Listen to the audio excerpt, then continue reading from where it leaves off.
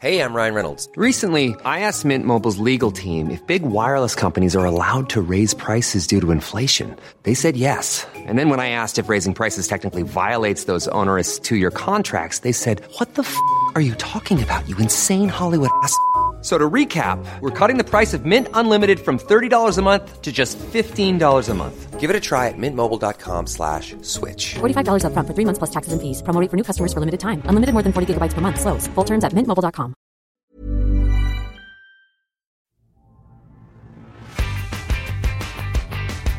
Hello and welcome back to the Heredity podcast for September 2016. This month, seafaring pigs and sex-changing fish. When studying ancient culture, academics often look back to written records of events. But what happens when you look back to civilizations before well-documented written records, such as in the Bronze Age or the Iron Age? How do you learn about them? Well, one answer is to look at pigs. Stay with me here. Pigs were domesticated at least 10,000 years ago. And by looking at the genomes of modern-day pigs and ancient DNA from fossilized pigs, scientists are able to piece back together how they might have been moved around from place to place by people through trading or travelling, providing an insight into the lives of the people that owned them. Pasquale Raya from the University of Naples in Italy has been studying the pigs from southern Italy to find out what their genomes could tell him about how Bronze Age and Iron Age people lived. I gave Pasquale a call, and he started by explaining just how much scientists knew about these cultures' relationships with pigs up until now.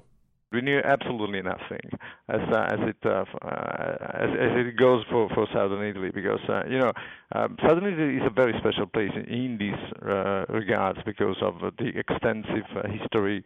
So there is a lot to tell about the history of human movements at that time. I mean, during the Bronze Age, during the Iron Age.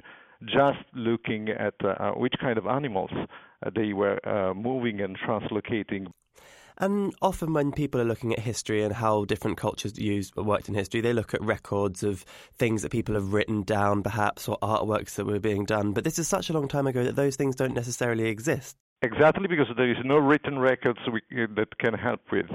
There are particular movements of humans. They are very important, but not well known. And so you decided to look into the genetics or the genomics of pigs. Tell me, what did you do in this study to try to get a sense of how these things were moved around? Okay, we know that there are pigs. We know that there is the wild boar, which is the feral equivalent of the pigs. And in that particular study, we tried to understand what the origin of these pigs was.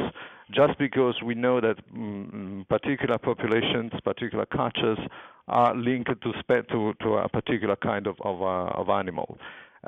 So by looking into the genetics, into the genomics of the domestic species, you can really grasp. You can have a very good idea of where these animals were taken. Tell me, where did you get your samples, and what were you looking for in those genomes? Okay, we worked with ancient DNA. Where did you harvest your ancient DNA from? It's a number of fossil sites which are spread throughout Italy. And in addition, we have data from the literature, published data that we can use for comparison.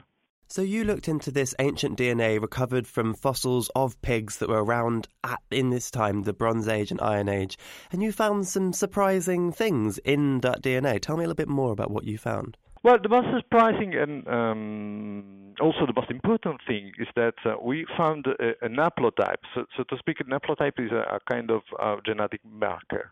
It's like a family.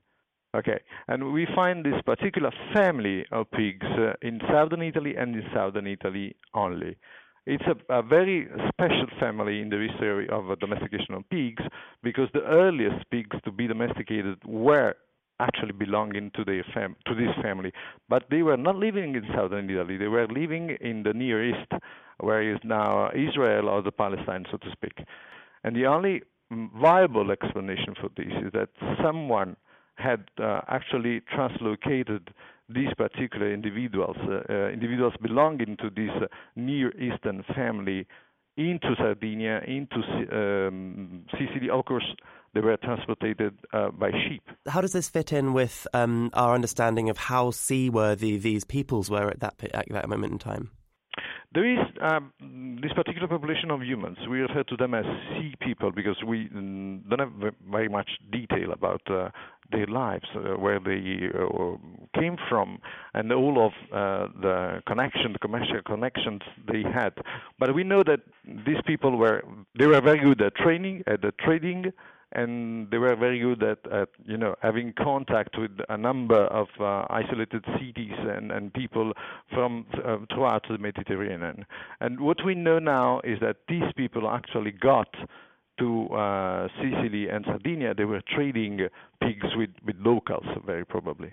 I suppose this is the hard evidence you're finding to back up this idea that these were trading people, they were seaworthy people. Finally, you've got evidence that this is actually happening. Yes, you are absolutely right. Do you think there might be more things that are hiding in ancient DNA, more sort of insights into the cultural, I suppose, processes involved at the time of these early peoples? Well, now that we know that this happened, that this very probably happened. I mean, the trading with people on both islands, and probably they were also living on those islands at the time. We can now test hypotheses about that. Did this involve any other species? How long they were there? How long they were trading with locals, and so on.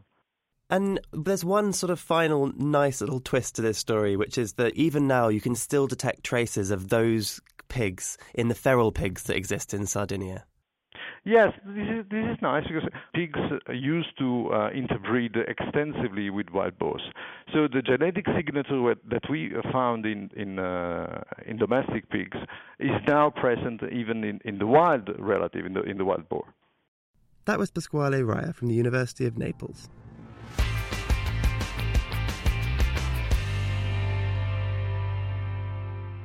When scientists manage fish stocks, they want to make sure there are enough fish to maintain a healthy population. That means ensuring that there are enough fishy parents to produce the next generation. But what happens if the fish that they're monitoring change sex? It may sound unlikely, but many fish do swap from one sex to another routinely during the course of their life. Can scientists still trust their estimates of a population's reproductive potential if the fish don't hold true to their original sex? That's what Stefano Mariani from the University of Salford in the UK wants to know. I gave him a call, and he started with a quick recap of an important ecological measurement, effective population size. The effective population size is one of these mysterious entities that many population geneticists love, but it may not be so immediate for the general public to really understand, or even other biologists. The effective population size is a measure of how many gene combinations will be available for the following generation. And of course, we use molecular methods and other methods, but in this particular case, we have used genetic data, genotyping a lot of fish, and making inference from the diversity of the gene combinations of these fish, trying to work out how many parents might have been behind this particular genetic diversity that we were recording. Now, in this case, there's a particularly interesting sort of I suppose, curveball to throw into the mix here when it comes to estimating the effective population size, and that is that some species of marine fish don't always stay the same sex throughout their life. They change their sex. Tell me a little bit about how that works. Yeah, I mean, this is one of the most fascinating processes, I think, in the natural world, where you have species for which becoming the opposite sex is part of the natural life history, not as a result of some strange aberrations. So you have a lot of fish that begin their life cycle as males, and then after a few years they turn into a female. And the opposite also happens. You have some fish that actually first reproduce as females and then when they become large and old, become males. In our case, it wasn't so much trying to work out why this happens in the first place, but it was really trying to put emphasis on the fact that if this happens, the population is going to be different from a normal population where you have about half males and half females throughout the life. And in our our expectation was that if this is the case, then the effective population size as a whole, because of such a limiting factor from one particular sex, it means that I'm expecting this population to be generally, evolutionarily speaking, smaller. And you looked into two particular species of fish, both species of sea bream, something that people may be used to on their dinner plates. Indeed, yes. They are a very important food fish. I think the British public will be quite familiar now with the gilt-head sea bream that is farmed in the Mediterranean. I personally am Italian, so I'm very familiar with that species, but there are up to more than 100 species of sea breams. Now, as you mentioned, one of these species was what we might call normal when it comes to their sex differentiation. They're males or they're females, and that's how it works. And then the other one is a little bit more fluid. They change between female to male later on in their life. Tell me, what differences did you find when you started to sample these populations? Superficially, they just look like two different species, similar size, not much going on there. But then when you look at the data and you look at the sex, you immediately notice that in the normal species, you have no significant difference in size between females and males. And in the sex-changing one, you immediately spot it, even without seeing the transition necessarily, but just because you see that all the larger fish, the few largest fish, are males, and the vast majority of all the other fish and the smaller ones are female. And then we started genotyping them. And even when you genotype them, you don't really notice anything too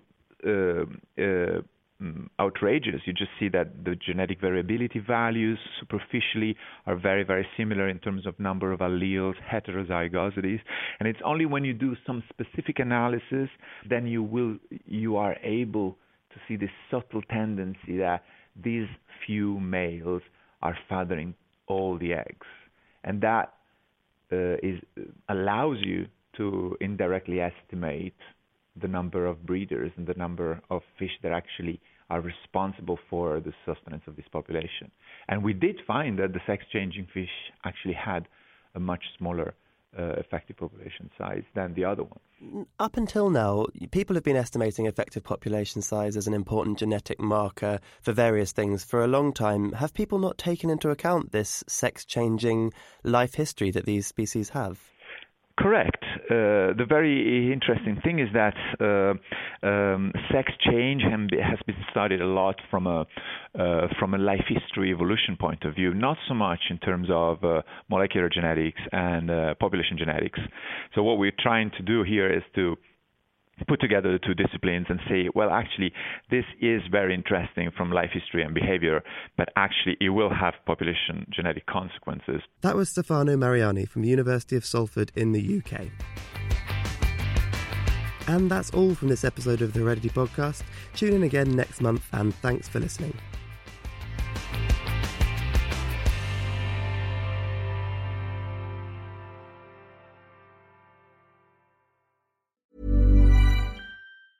Ever catch yourself eating the same flavorless dinner 3 days in a row?